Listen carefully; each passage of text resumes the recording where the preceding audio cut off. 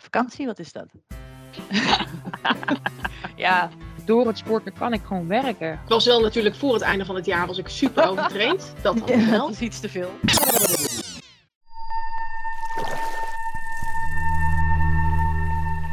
Als je een triathlon wil doen, moet je een superheld zijn. Toch? Dit is Tieten en Triathlon, de podcast die normatieve kaders in de triathlonsport in twijfel trekt. Door mijzelf, Eva en Marlies. Wat heb jij eigenlijk met triathlon? Wat heb ik met triathlon? Hoe ben je erbij gekomen om iets met triathlon te hebben? Hoe is het begonnen? Hoe is het begonnen? Ja, eigenlijk de korte versie, dankzij vrouwentriathlon. Die in Utrecht bij Leidse Rijn. Ja, en hoe kwam je er op het idee? Ook de korte versie? Nou, ik was op dat moment veel aan het hardlopen. En dat ging niet zo heel goed, omdat ik geen aerobe zones had. Oftewel geen conditie had. Ja, dankjewel Eva. Ja, ik had geen conditie. Je zegt het goed. Ik moest in ieder geval van de sportarts heel erg veel langzame duurloopjes gaan doen. En dat vond ik heel erg saai. Ik had toen ook al een keer de tip gehad. Ga erbij fietsen, dat helpt. Ik vond fietsen helemaal niet leuk. Dus dat ging ik niet doen. En toen zag ik ineens dan een reclame voor die 1/8 geloof ik, vrouwentriathlon. Toen had ik zoiets van, ja, kennelijk kan dat. Zwemmen kon ik al. Dat deed ik in mijn jeugdfilm. Nou, dan ga ik toch maar fietsen, want 20 kilometer fietsen, dat kan iedereen wel. En die 5 kilometer hardlopen, dat lukt me ook wel. Dus zodoende ben ik eraan begonnen eigenlijk. In 6 weken tijd voor die wedstrijd nam ik het besluit. En ben ik dat gaan doen. Ik had nog steeds geen conditie na 6 weken. In ieder geval niet zoals die moest zijn. Dus ik deed er nogal lang over. Maar ik heb hem wel gefinished. Ja, herkenbaar. Volgens mij heb ik het ook in 6 weken of zo gedaan. Ja, niet de vrouwentriathlon. Welke was jouw eerste? De Utrecht. De van Hellas. Hoe heet die? Hij heet anders. Wielerhuis. Ja, precies. Dus... En dat was, ik deed de triathloncursus bij Hellas, bij de triathlonvereniging. Ja. Was op zich redelijk ambitieus, want ik had helemaal geen duursportervaring. En Hellas is een fanatieke club, hè? Ja, dus er kwamen echt mensen die al heel veel aan het wielrennen waren en zo. Maar ik vond het toch wel heel leuk. En ja, of het gezond was in 6 weken, weet ik niet. Maar ik heb er erg van genoten. Ook dat vele sporten, trainen. En ik deed dat...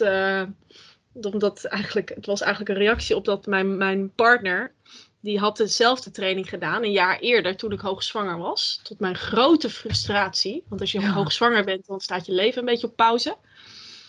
En dat zijn heel veel mensen die daar heel erg van genieten dat hoogzwanger zijn. Maar ik hoorde daar niet bij.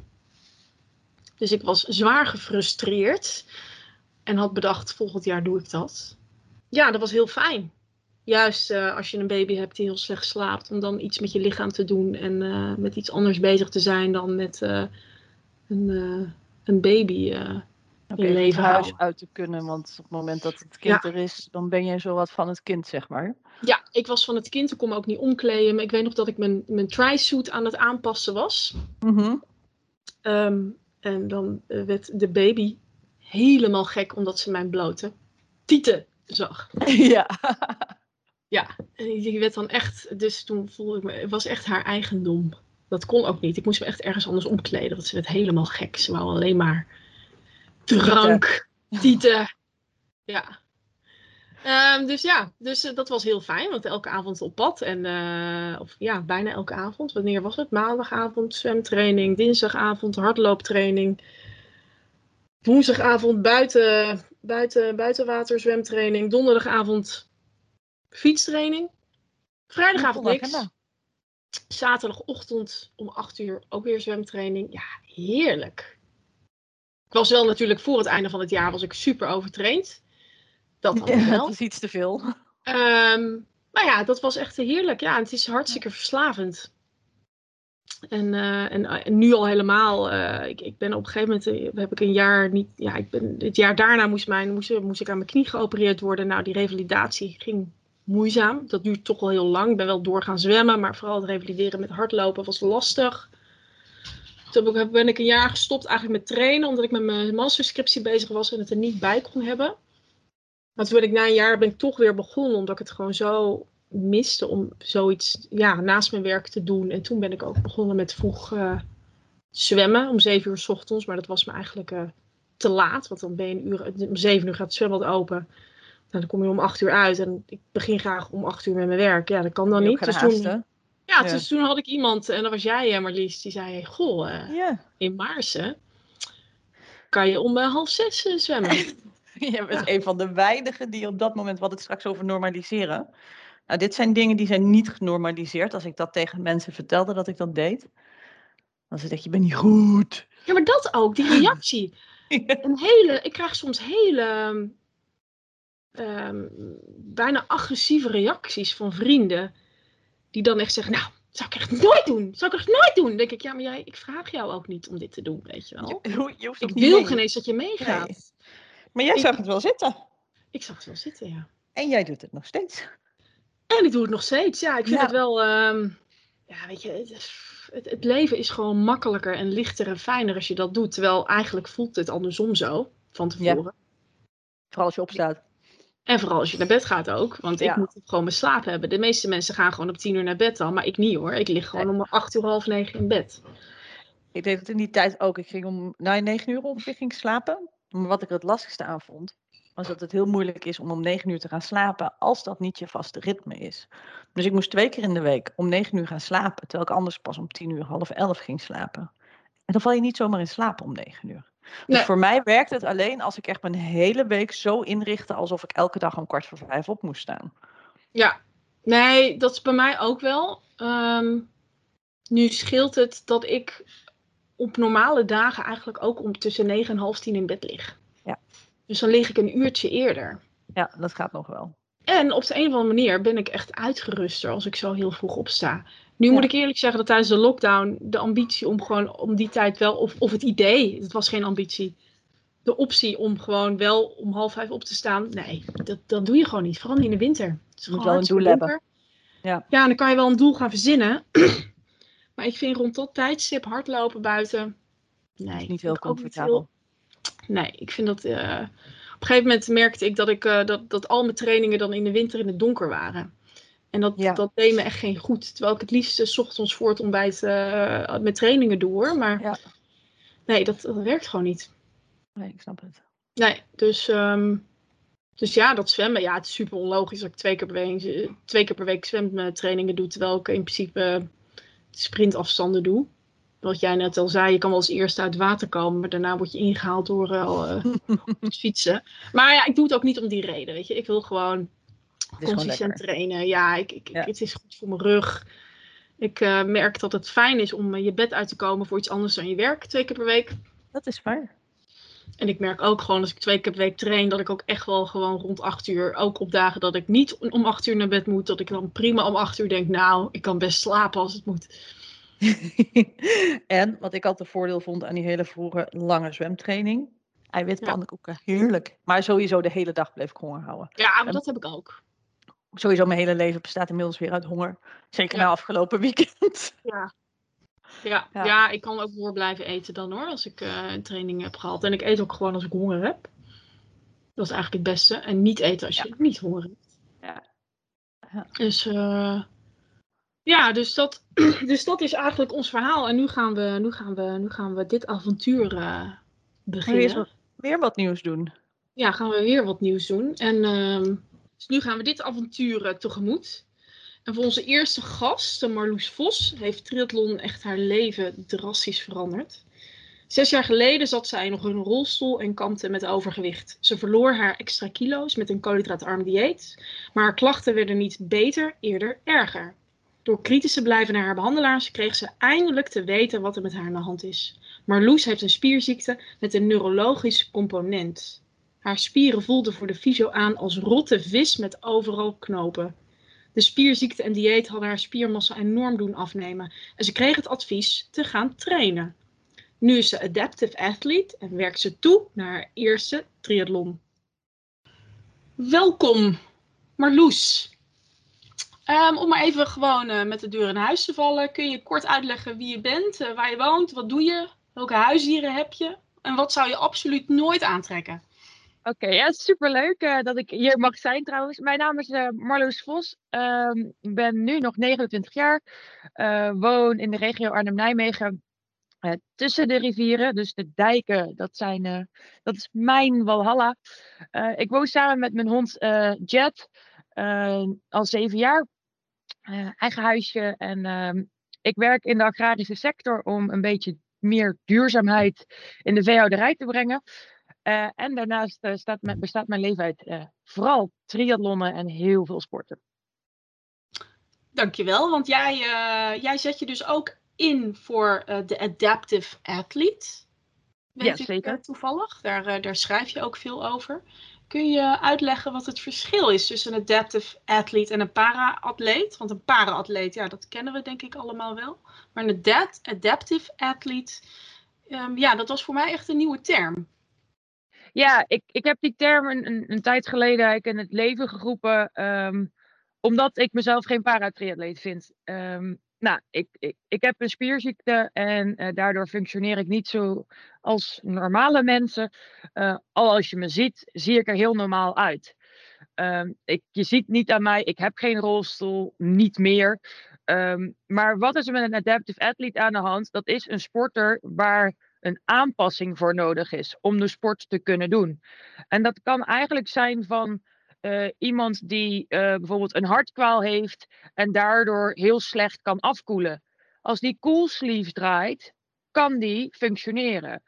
Hetzelfde is iemand met diabetes heeft een aanpassing nodig. Die moet goed letten op haar suiker.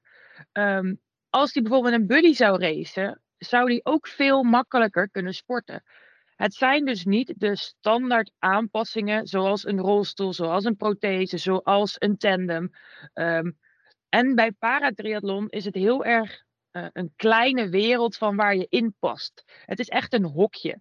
Nou, we weten in Nederland en in de hele wereld, heel veel mensen passen niet in al die hokjes. En daarom eigenlijk de adaptive athlete. Een sporter met een aanpassing. En dat kan een hele kleine zijn tot wel bijvoorbeeld in een rolstoel een onderdeel doen. Maar niet per se paratriathlon, omdat je dan in hokjes moet passen. Marlies. Ik snap dat jij dus deze term zelf hebt de wereld in hebt gebracht. Niet helemaal. De term is al wel een beetje aan het circuleren in bijvoorbeeld de CrossFit-wereld. Want daar praat zij niet over para-atleten, maar over adaptive leagues en dat soort dingen. Maar dat ik het echt ben gaan benadrukken dat het vooral de groep is die tussen wal en schip valt. Dus die eigenlijk recreatief sport, maar wel wat aanpassingen nodig heeft om de sport vooral veilig te doen. Ben ik er wel de nadruk op gaan leggen. En daarmee maak je dus de sport echt in de hele breedte een stuk toegankelijker voor mensen die niet in het kaderlabel superheld vallen, zeg maar. Ja, eigenlijk wel, ja. En ook dat als je niet in die parasport past, dan kan het zo'n struggle zijn om te gaan sporten.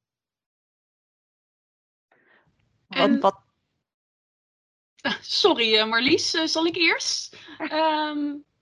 Want wat betekent dan jouw aandoening voor de manier waarop je triathlon beoefent, Marloes? Kun je daar wat meer over vertellen? Nou ja, ik ben gewoon begonnen op de Bonnefoy eigenlijk met uit die rolstoel komen en ik wil gaan sporten. En op een gegeven moment zag ik die triathlon bij ons in het dorp en ik dacht, wauw, dat wil ik ook. En mijn neef, die finishte daar. En toen zei ik, ja, dit is toch een mooie uitdaging. Dus ik zeg, laat ik daarvoor gaan. Wetende dat ik nog niet kon fietsen en kon zwemmen. Ik kon inmiddels hardlopen toen was ik 2 jaar onderweg. Maar in die weg naar de triathlon heb ik gemerkt dat ik dus anders functioneer. Prikkels komen anders binnen. Zwemmen, ik kan alleen maar op mijn armen zwemmen en niet op mijn benen. Dus wat gebeurt er? Je zinkt als een malle. Dus ik kwam erachter, met drijfvermogen kan ik veilig zwemmen. Uiteindelijk na mijn eerste triathlon merkte ik eigenlijk dat ik heel veel vaart verloor, omdat mijn hersenen het niet meer deden. Die werkte niet meer. Ik liep als een dronken man die laatste kilometers door het dorp. En toen ben ik op zoek gegaan naar een coach. En die coach zei, voor jou de aanpassing is een buddy. eigenlijk een extra stel hersenen mee in de wedstrijd. Het stukje navigeren, als zij navigeert, kan ik volledig focussen op zwemmen. Wat voor mij al een extra moeilijkheid is, omdat ik dus alleen maar op mijn armen kan zwemmen en mijn benen doen echt niks. In het fietsen is het voor mij dat de buddy in mijn wiel hangt en de tijd in de gaten houdt, me op tijd waarschuwt voor de bochten, tegenliggers, achterliggend verkeer. Want ik kan daardoor een schrik-effect krijgen en dan doet mijn lijf raar. En voor het hardlopen is het hetzelfde eigenlijk. En we hebben zelfs een periode gehad dat ze letterlijk moesten zeggen welk been eerst moest. Dus het is echt, mijn buddy is een stuk veiligheid en een extra stel hersenen op het parcours die zorgen dat ik veilig over de finish kom. Als jij al op een gegeven moment zo moe bent, om het zo maar te zeggen, dat iemand jou moet vertellen links, rechts. Hoe doe je dat dan met al die andere planningdingen eromheen? Eten, de wisselzone. Dat lijkt me echt wel een opgave. Nou ja, daar zijn de buddies ook echt voor mij belangrijk voor. Ik heb alleen als prikkel bijvoorbeeld mijn hartslag. Zodat de buddy kan vragen waar zit je. Want dan weten ze ook, kan ik nog harder? Want ik voel ook niet hoe hard ik ga. Dus daarin zijn ze ook eigenlijk een soort pacer van, hey, wat zit er nog in? Maar zij weten mijn voedingsplan. Zij zijn de wekker. Marloes, je moet eten. Nou, op mijn hele triathlon zal ik zelfs moeten eten tijdens het zwemmen. Want anders ga ik tekort krijgen. Dus mijn buddy heeft een buideltje om met mijn gels. En op een gegeven moment na een kilometer zegt ze, Marloes, op je rug. Hoppakee, gel erin. En ik zwem weer verder. En zo gaan we het doen. Maar dat, ja, en in de wisselzone ook. Als ik het niet meer weet, dan zegt ze, Marloes, helm op, schoenen aan. Ga met die banaan. Niet adaptief rennen we soms al met een helm op de wisselzone uit het loopparcours op. Dus dat is wel fijn als je daar een buddy voor hebt, inderdaad. Ja. Ja, en Marloes, je noemde net inderdaad je coach. Is dat Josta Bolhuis van Trispiration? Ja, dat is mijn triathloncoach. En dat is echt voor mij mijn redding geweest. Anders was ik niet meer in de sport. Had ik niet meer getriathlon, denk ik. Denk ook niet dat ik een hele zou halen. Zij is ook mijn vaste buddy. Dus zij is meer dan coach. Zij kent me door en door. Maar ze is niet de enige in mijn team hoor. Want ik heb een team om me heen gecreëerd. Maar ik denk wel dat Josta is nu... we zijn nu 2 jaar onderweg. Zij is echt wel degene die het pad heeft weten uit te zetten. Waardoor ik hopelijk over 3 maanden gewoon die finish ga halen. Van een hele. En wat betekent dan nu, ik weet niet of je dat kunt omschrijven, wat betekent triathlon op dit moment dan in jouw leven? Dat het mij uit de rolstoel houdt. Het is the way of life.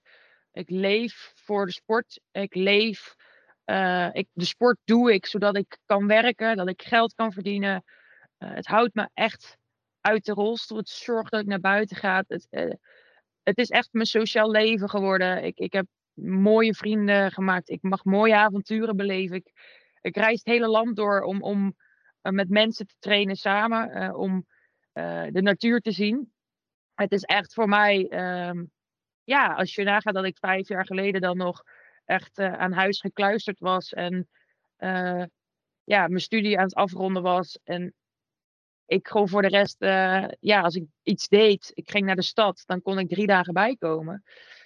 En nu, het leven, ik kan gaan en staan waar ik wil. Wel fascinerend hè, dat zo'n effect heeft. En ook niet gewoon echt ondersteunend is aan de rest van je leven op het moment. Ja, zeker. Als ik niet zou sporten en ik heb inmiddels echt wel gezien dat de duursport voor chronisch zieken, voor heel veel aandoeningen, echt wel het medicijn kan zijn. Naast alle andere medicijnen die sommigen wel moeten gebruiken. Maar ik ben medicatievrij nu. Het is echt bij mij sporten, zorgen dat die spieren blijven werken, zorgen dat die coördinatie van mijn hersenen naar mijn spieren het blijven doen. En het is echt een way of life. Ik moet daardoor gezond blijven leven. En door het sporten kan ik gewoon werken. Ja. En En dat was voor mij, mijn doel was 5 jaar geleden, ik moet kunnen werken. Ja, want even terug naar die 5 jaar geleden, Marloes. Wanneer is eigenlijk de periode geweest dat het voor jou wel duidelijk werd van er is fysiek iets met mij aan de hand? Dit is niet zomaar pech of slechte conditie. Nou, eigenlijk al op jonge leeftijd. Daar ben ik niet bewust van geweest, maar achteraf gezien zijn de signalen. Wanneer ik het bewust ben geworden, is denk ik zo rond mijn 9e. Ik kwam niet mee in de gym. Ik was ook een stukje zwaarder. Dat was ik eigenlijk altijd wel, maar ik beweegde moeilijk. Al van jongs af aan. Ik liep laat. Ik kreeg bijvoorbeeld heel laat tanden. Dat is ook zoiets wat we nog steeds denken. Hoe zit dat dan? Waarschijnlijk is dat wel gecorreleerd aan elkaar. En ik kwam niet mee met de rest. Dus sowieso was ik een buitenstaander. Of een buitenbeentje van de groep. Maar eigenlijk toen ik in de puberteit kwam, werd het steeds moeilijker. En met 12e bij de orthopede terechtgekomen. Orthopede schoenen aangemeten. Kijken of ik dan beter kon lopen. Maar de pijn ging niet weg. En de coördinatie bleef ook moeilijk. Toen ben ik nog geopereerd. Want toen dachten ze, nou, als we die standcorrectie doen aan die benen, dan gaat het een stukje beter. Nou, zeker niet. Het werd alleen maar slechter. En eigenlijk ben ik vanaf mijn 14e steeds slechter geworden. Steeds eerst met krukken lopen. Meer de rolstoel gaan gebruiken. Uiteindelijk ook niet meer kunnen paardrijden, want dat deed ik toen. Dat werd ook steeds moeilijker.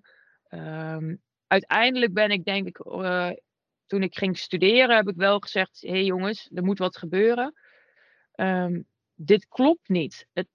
Het klopt niet wat jullie zeggen. Ik kreeg de diagnose bijvoorbeeld fibromyalgie. En ik zeg, er is meer aan de hand. Het klopt gewoon fysiologisch niet. Waarom denk je dat ze er zo naast zaten? Dat ze dat allemaal gemist hebben? Ik heb in mijn jeugd een erg trauma meegemaakt. Een ernstig verleden met pesten. En ik denk dat daardoor altijd mijn dossier is gekleurd. Weet je, ik was te zwaar. Ik was niet het onbevangen kind meer. Ja. En dan gaan artsen dan toch gekleurd kijken. En het hokjesdenken. Het zal wel tussen de oren zitten. Die heb ik ook regelmatig naar de kop gehad. En dan, dat kan ook prima, hè. Er zijn aandoeningen waar dat echt zo is. Maar dan nog, hou het respect naar die mensen, want het is gewoon een ziekte. En dat werd absoluut ook niet naar mij toe gedaan toen ik dat naar mijn kop gesmeten kreeg. Maar ook, je gaat naar een orthopeed en die kijkt naar jouw been, hoe je loopt. Je gaat naar een reumatoloog en die kijkt of je reuma hebt. Je gaat naar een revalidatiearts en die kijkt, ja, hoe kunnen we jou het best misschien op de been houden. Terwijl soms moet je zoeken naar, wat is de oorzaak? En ik denk dat bij mij de gekleurdheid van mijn trauma's en het mentaal niet altijd even stabiel geweest te zijn in mijn jeugd. Het overgewicht wat er echt drastisch was. En het hokjesdenken, dus niet interdisciplinair durven kijken en verder dan je neus lang is. Dat heeft gemaakt dat men niet goed wist wat er aan de hand was. Hoe kijk je daarop terug in de zin van, zou je nog iets tegen die mensen willen zeggen? Nou ja, wat ik zelf nu ook probeer uit te dragen is, denk in mogelijkheden. Kijk verder dan je neus lang is. Probeer de verbanden te zien. Ga het gesprek aan. Weet je, je bent wel ziek en je bent patiënt, maar je bent gewoon mens. Ja. En vooral als je jong bent, stimuleer alles. Weet je, ik mocht niet mee op de culturele reizen, want mijn rolstoel was ingewikkeld. En dan denk ik, jongens, want dat maakt denk ik dat ik ook steeds meer in die rolstoel terecht kwam, want ik werd niet uitgedaagd fysiek. Ja, je kreeg die ruimte ook niet om dat te prikkelen. Maar goed, dat is uiteindelijk, ook doordat je zelf heel kritisch bleef, hè? Je laat je zien, je denkt heel genuanceerd, maar je weet wel heel goed de vinger op dezelfde plek te leggen. Uiteindelijk dus toch een diagnose gekregen en een pad voorwaarts weten te vinden. Triathlon. En al vrij snel sprak jij de ambitie uit dat je een hele afstand wilde doen. Waarom? Ja. In hemelsnaam? Waarom? Ik ben gezond. En ik denk al, nou ja, weet je, die halve, dat is me een keer gelukt. Maar die hele... Ik kan toch nooit een marathon lopen. Marloes, waarom die hele? Waarom die hele? Het is niet vanzelf gekomen hoor. Het is een weg. Ehm, nou ja, Gent, met DT trouwens. Dus we hebben ook een Gent in Nederland. Dat was waar ik toen woonde, het dorpje waar ik nu naast mij. Daar is gewoon daar is mijn eerste triathlon geweest. Die heb ik toen gezien in 2017. En toen heb ik gezegd, dit wil ik doen. Ik was 2 jaar, we waren in 2016 begonnen met trainen. Ik had mijn EK obstacle running gelopen. Dat is niet mijn beste manier van vechtsporten. Coördinatie armen, benen is daar wel heel erg aanwezig. Dus toen besloot ik, ik wil eens kijken of ik voor triathlon kan gaan. Weet je, dat dorpsgevoel, de overwinning van, hé jongens, kijk, die rolstoel heb ik kunnen parkeren. Kijk wat er mogelijk is. En toen had ik dat gedaan en toen voelde ik wel wat het deed met mijn lijf. Het duursporten, het buiten zijn, het multidisciplinair sporten vooral ook. En toen ben ik eigenlijk verder gaan ontdekken. Ik heb ook veel te veel toen gedaan, want ik wilde toch nog obstacle runnen. Dus ik combineerde het. Niet de beste keus. En toen ging een vriendin van mij trainen voor een hele triathlon. Die had mij zien finishen. En die had een bucketlist en die zei, daar ga ik voor. Even in 9 maanden. Van niks qua triathlon. Wel hardlopen kunnen, maar we gaan ervoor, zei ze. En heeft ze dat gered? Even tussendoor? Is dat ja. Oh, dat is heel knap. In januari, dus dat was januari 2018. Toen heeft zij ook met Josta in aanraking gekomen. Want het was toch wel verstandig om een coach te hebben. Toen ging bij mij het al wel kriebelen om naar een halve triathlon te denken. En ik had wel besloten eerst maar eens gewoon kijken of ik Gent nog een keer kan starten. En ik voelde dat niet helemaal, dat ik het niet alleen kon. Ik had meer mensen nodig. En zo ben ik met Josta in zee gegaan, een testperiode gehad. En toen voelde dit zo, want toen ging ik echt als triatleet leven. Dus echt duursport doen. Zonne 1, 2 trainingen omarmen.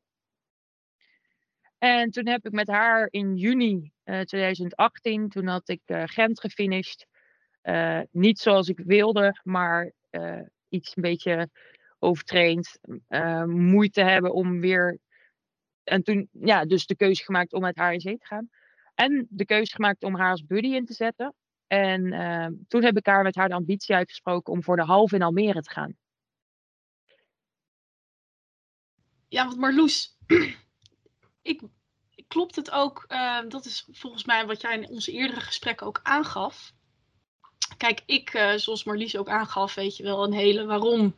Maar volgens mij, als ik het goed begrijp uit onze eerdere gesprekken, is die langere triathlons zijn voor jou ook fysiek en mentaal prettiger en makkelijker. Zeker. En dat is wat we ontdekten, dat ik de sprints, die heb ik dus in 2018 heb ik nog wat sprints gedaan, na Gent, mijn eerste. Dat trok ik niet. Dat was te snel wisselen, te veel snelheid, want dan moet het hard. Ik kan niet hard. Het duurt 1 uur voordat mijn bilspieren überhaupt weten dat ze wat moeten doen. Ja, dan ben ik al van het fietsparcours af. Dus ik voelde me heel lekker op die OD-afstanden en die kwarts. Maar ik merkte ook wel dat ik dacht, weet je, dat is dan ook wel misschien het adaptive athlete principe. Kijken wat eruit te halen is en je grenzen langzaamaan verleggen. Ja, en als je die OD kan, dan is een halve de volgende stap. Ja, en dan zijn de lifetime bragging rights op een gegeven moment wel dichtbij natuurlijk. Of is dat het niet? Ja, zeker. Dus ik heb toen, wilde ik dus met Josta heb ik toen, we hebben 3 OD's in 1 seizoen gedaan. En dat voelde heel goed. Ik slurpte ook elke wedstrijd wat van mijn tijd af. Omdat ik dus met een buddy racete en dus energie had om in het bewegen te stoppen. En toen hebben we gezegd, we gaan voor Almere. Nou, toen kwam dus het WK. Zou natuurlijk in 2000, dat was 2019. Zeg ik het nou goed? Ja, qua jaren. Ja. Dus in 2020 zou ik eigenlijk het Almere de halve willen starten. Ja, maar wij gewone stervelingen waren even niet welkom op het WK die toen voor de halve. Nee, dus er kwam geen halve. En ik denk, shit, en nu? Nou, toen kwam Ironman Duisburg. En toen dacht ik, Duisburg is voor mij net zo lang rijden als Almere. Gaan we daarvoor? Nou ja, toen kwam corona. Nou ja, eerst nog niet. Eerst ging ik naar Lanzarote met Josta 5 dagen trainen. En op Lanzarote zei ik, toen heb ik de uitspraak gedaan. Ik zeg, Josta, als ik op Lanzarote zo kan trainen, zou ik dan een hele kunnen? Even Lanzarote tussendoor, hè, Marloes. Ik heb op Lanzarote gefietst met die winden en die afdalingen daar. Was dat niet doodeng en Ja, levensgevaarlijk dat was voor jou? doodeng. Maar Josta kent Lanzarote. Dus ze heeft bij Timanfaya, de beroemde vulkaan, via de juiste kant laten opfietsen. Zodat de Aha. daling lang en glooiend was. Maar omdat ik mijn hersenen heb uitgedaagd. Ja, Lanzarote, het triathlon Walhalla, voor wie niet Lanzarote kent. Maar het is daar triathlon live. Daar wonen alleen maar duursporters volgens mij. Dus ik voelde me daar ook veilig. Want al die fietsers en verkeer hielden rekening met mij. Maar op Lanzarote voelde ik dus wat ik daar deed in 5 dagen. Dat een hele... Ja, het begon een mogelijkheid te worden. Ik begon te dromen. Ik durfde het nog niet te zeggen. En ik brak ook op Lanzarote. Ik was daar en we brachten de fiets terug die ik gehuurd had. En ik stond daar, dat is Johan Wagenaar, ook wel bekend in de triathlonwereld natuurlijk. En die begon ook met mij te praten. En Joste stond daar en ik begon te huilen. Ik was pijnvrij. Voor het eerst in mijn leven had ik een paar dagen geen pijn gehad. En toen zei ik moet echt gaan leven als triatleet. Maar dan moet ik echt een stip op de horizon zetten voor de lange termijn. Nou ja, toen stond Ironman Duisburg nog in de agenda. En toen zijn we daarvoor gegaan met het idee dat ik de Gelderman zou gaan doen. Want is dat eigenlijk de onderliggende... Pardon, ik dacht dat ik dat al had opgelost, die kikker in mijn keel, maar nog niet. Is dat dan die onderliggende reden voor jou? Nou, die stip op de horizon hebben om inderdaad op een hoog niveau te kunnen trainen om pijnvrij te blijven? Of is dat ook iets wat je zou kunnen zonder stip op de horizon? Dat is wel moeilijk. Een doelen stellen en helpen enorm. Want ook op de slechte dagen moet ik de deur uit. Want pijnvrij ben ik nu niet. Het klimaat in Nederland is niet altijd het beste. Ik ben super blij nu, want het zonnetje schijnt. Maar de afgelopen weken is voor mij wel moeizaam geweest. Wanneer de vocht in de lucht is, wanneer het kouder is. Doen mijn spieren, vinden het allemaal iets moeilijker. Prima, weet ik, moet ik mee dealen.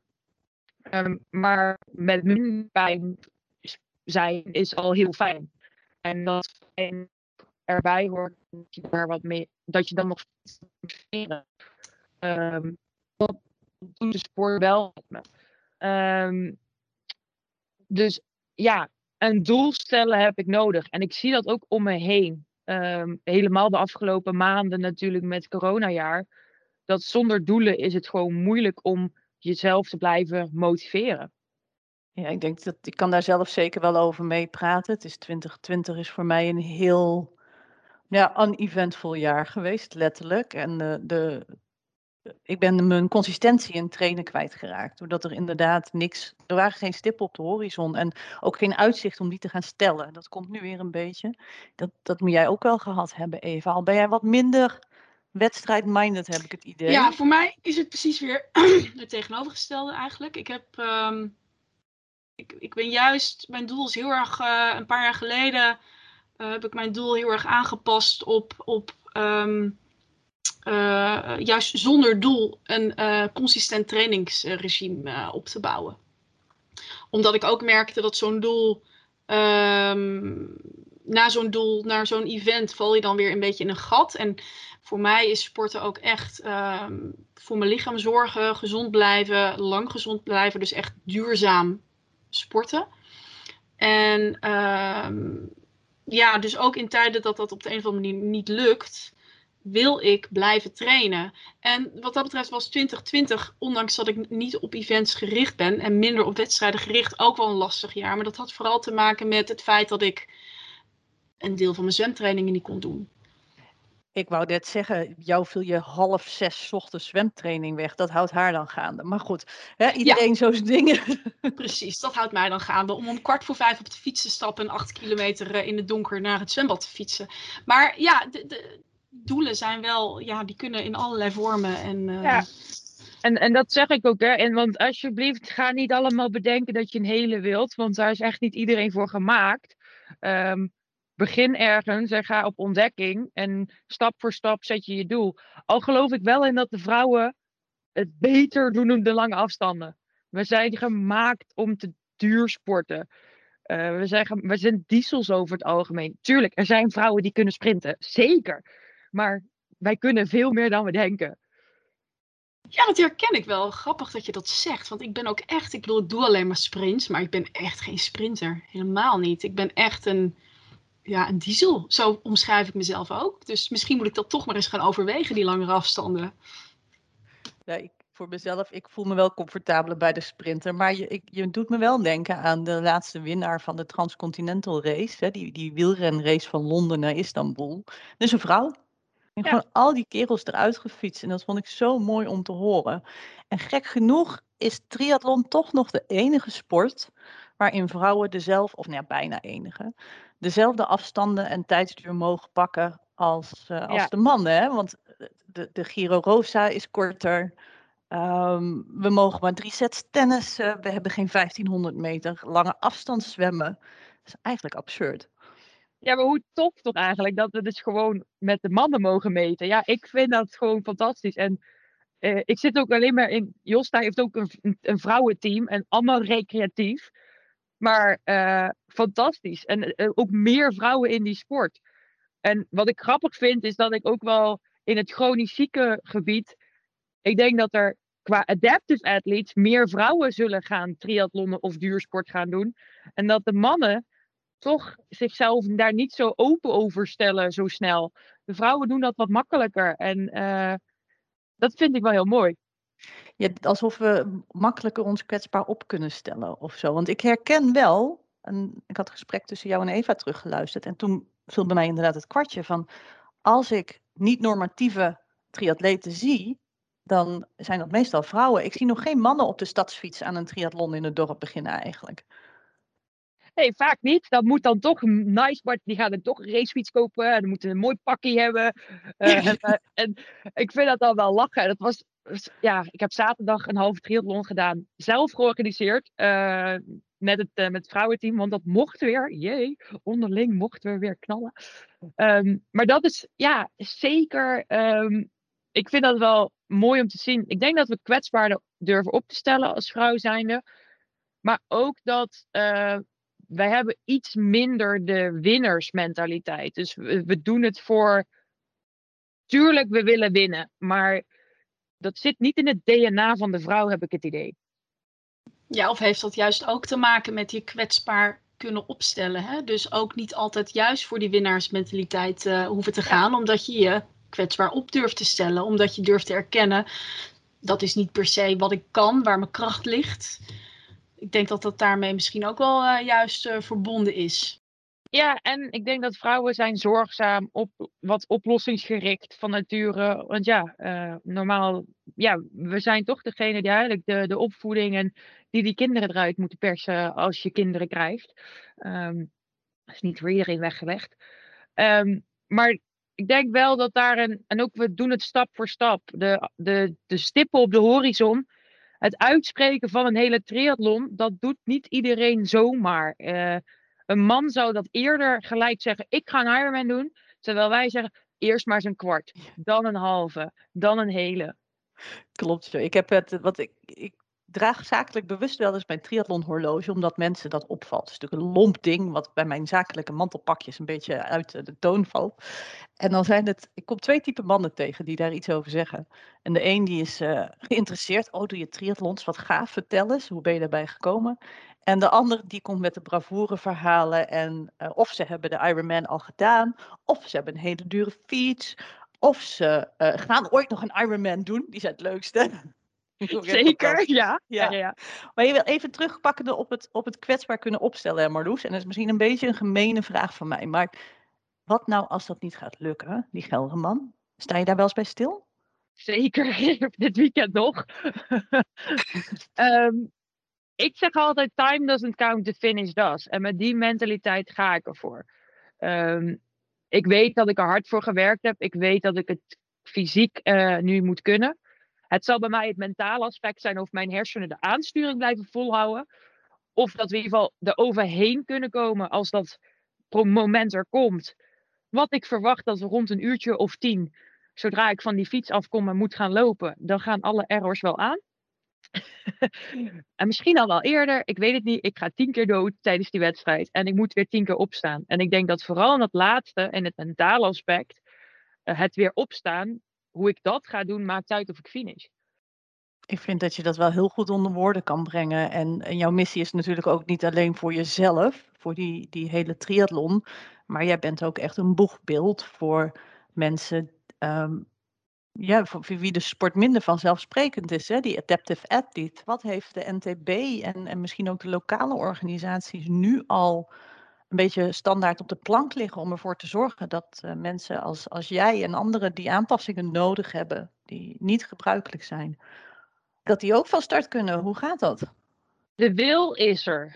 Als adaptive athlete zou ik bij de NTB aankloppen bij de paratriathlon. Want daar staat iets over mensen met een beperking.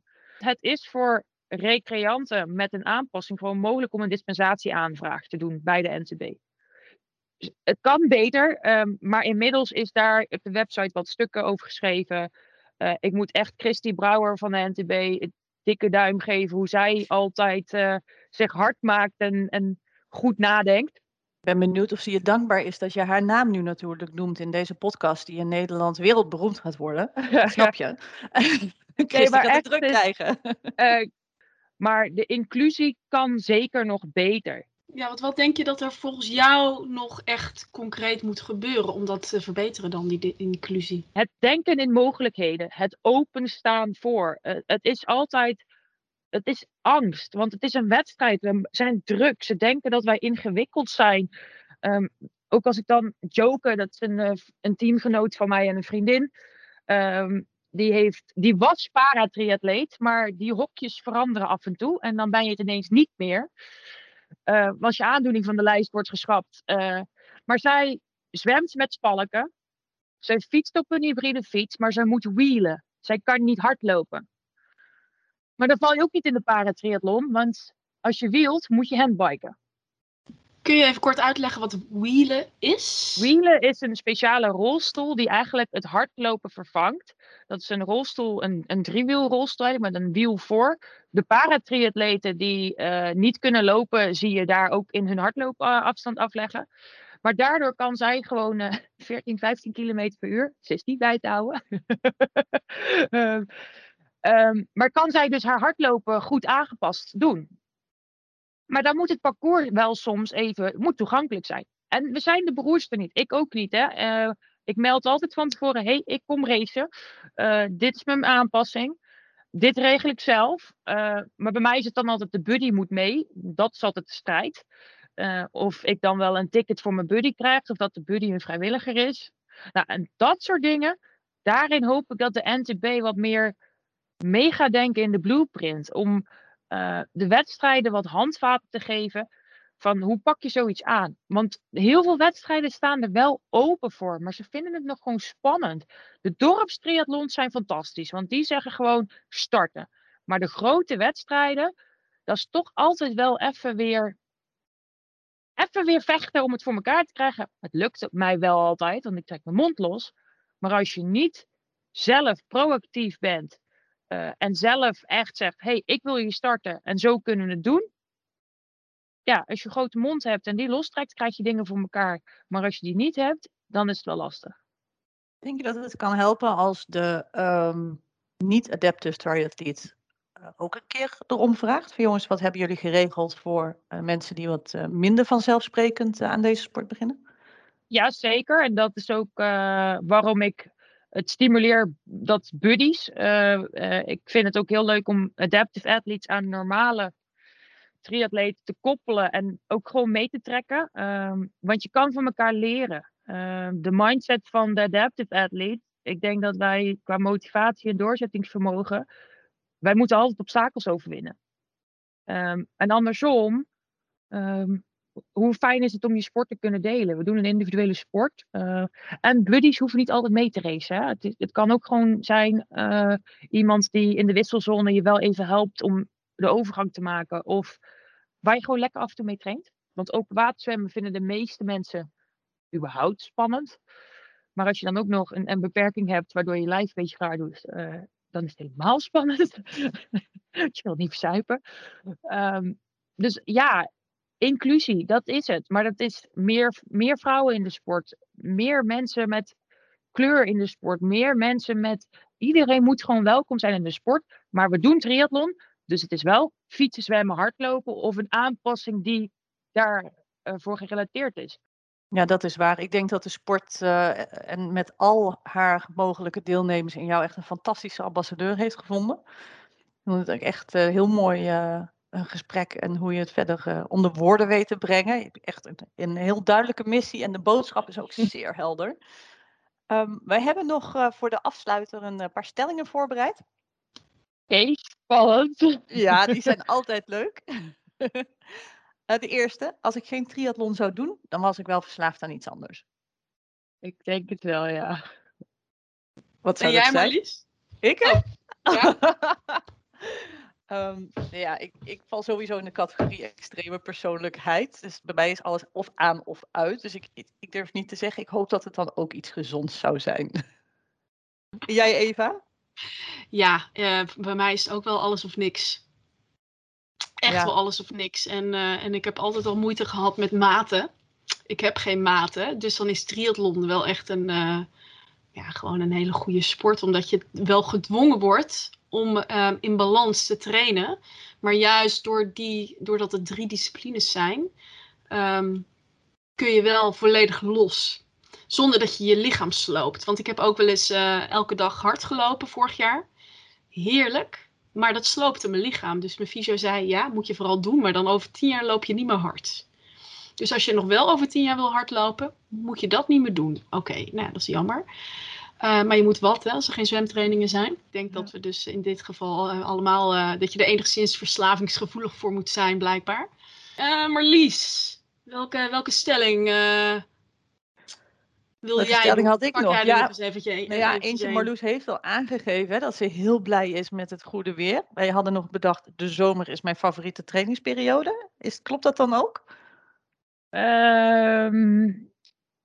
Niet per se altijd. De zomers in Nederland kunnen soms ook heel broed zijn. Dus ik ben heel blij met het voorjaar en het najaar. De winter is verschrikkelijk, maar ik ben heel blij hoe ik hem dit jaar door ben gekomen. Dus, maar ja, laten we zeggen van april tot november floreer ik. En daarna ga ik eventjes in winterslaap. Ja, herkenbaar hoor. Want ik in de winter ook sprintjes. Ja, sprintjes ben ik zo slecht in. Maar in de winter kan ik ook bijna eigenlijk niet fietsen. Dan krijg ik zo'n last van mijn longen. Alleen maar heel langzaam. Dus echt een shocktempo. Ja, en ik krijg last van mijn spieren als het echt koud is. En met hardlopen, ja, hetzelfde verhaal. Dus een beetje afstanden shocken. Maar jij Marlies, hoe floreer jij in de winter of helemaal niet? Ja, nee, uitstekend. Ik heb de hele winter ook doorgefietst. Mountainbike en racefiets. Het enige waar ik dan van baal is dat je ze heel veel schoon moet maken om die ketting een beetje heel te houden. Dat is het irritante. Mountainbike heb ik ook nog wel veel gedaan. Ja, inderdaad. Maar, jij gaat ook over op de mountainbike, Marloes, in de winter? Nou ja, ik heb alleen een tijdritfiets. En op een tijdritfiets in de winter met slecht weer is geen aanrader. En met vrij veel wind ook niet.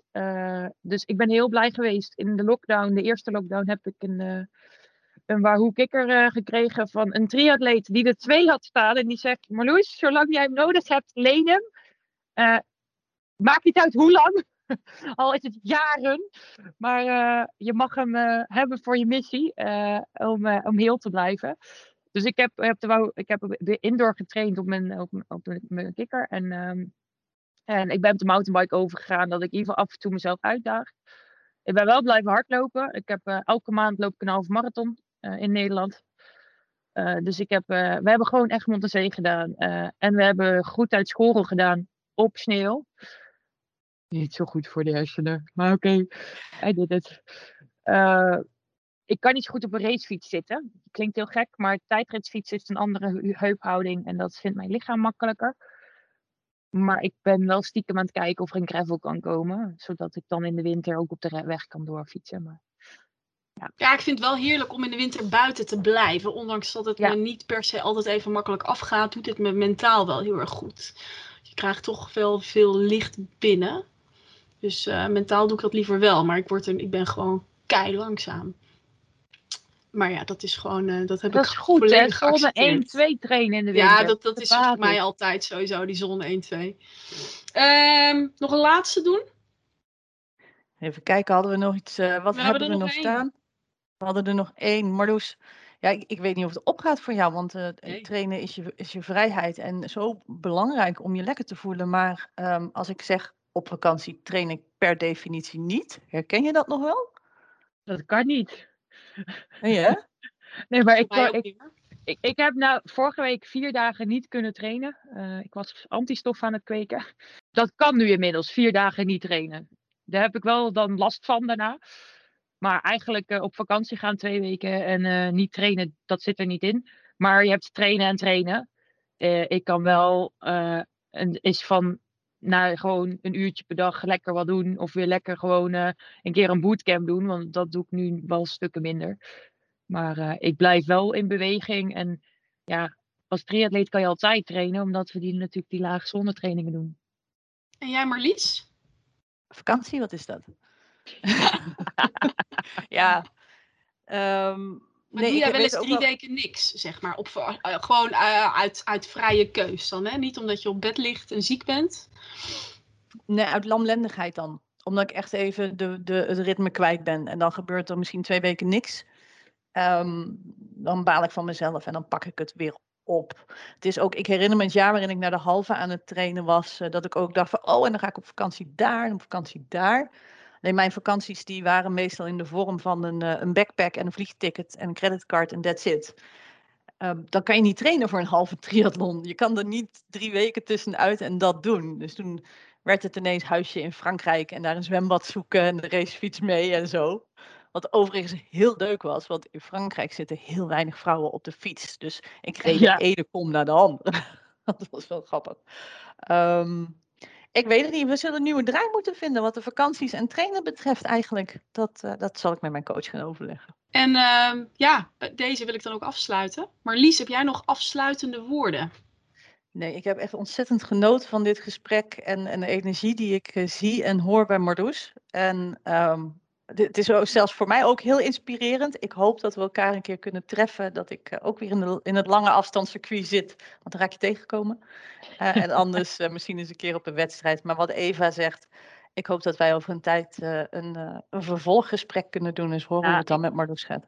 Ik zou het zeker leuk vinden om een keer op de fiets te springen en te zeggen, we doen het live. Een rondje fietsen en live is triathlon verhalen uitwisselen. Want over triathlon praten is altijd leuk. Nou, bij deze gaan we dat gewoon doen, denk ik. En dan als allerlaatste, Marloes, welke vrouwen vind jij dat ook in deze podcast een plekje zouden moeten krijgen? Nou ja, allereerst denk ik dat Josta hele mooie verhalen kan vertellen over coaching. Maar ook ze coacht vrouwen. Maar ze heeft een aantal extreme triathlons gedaan.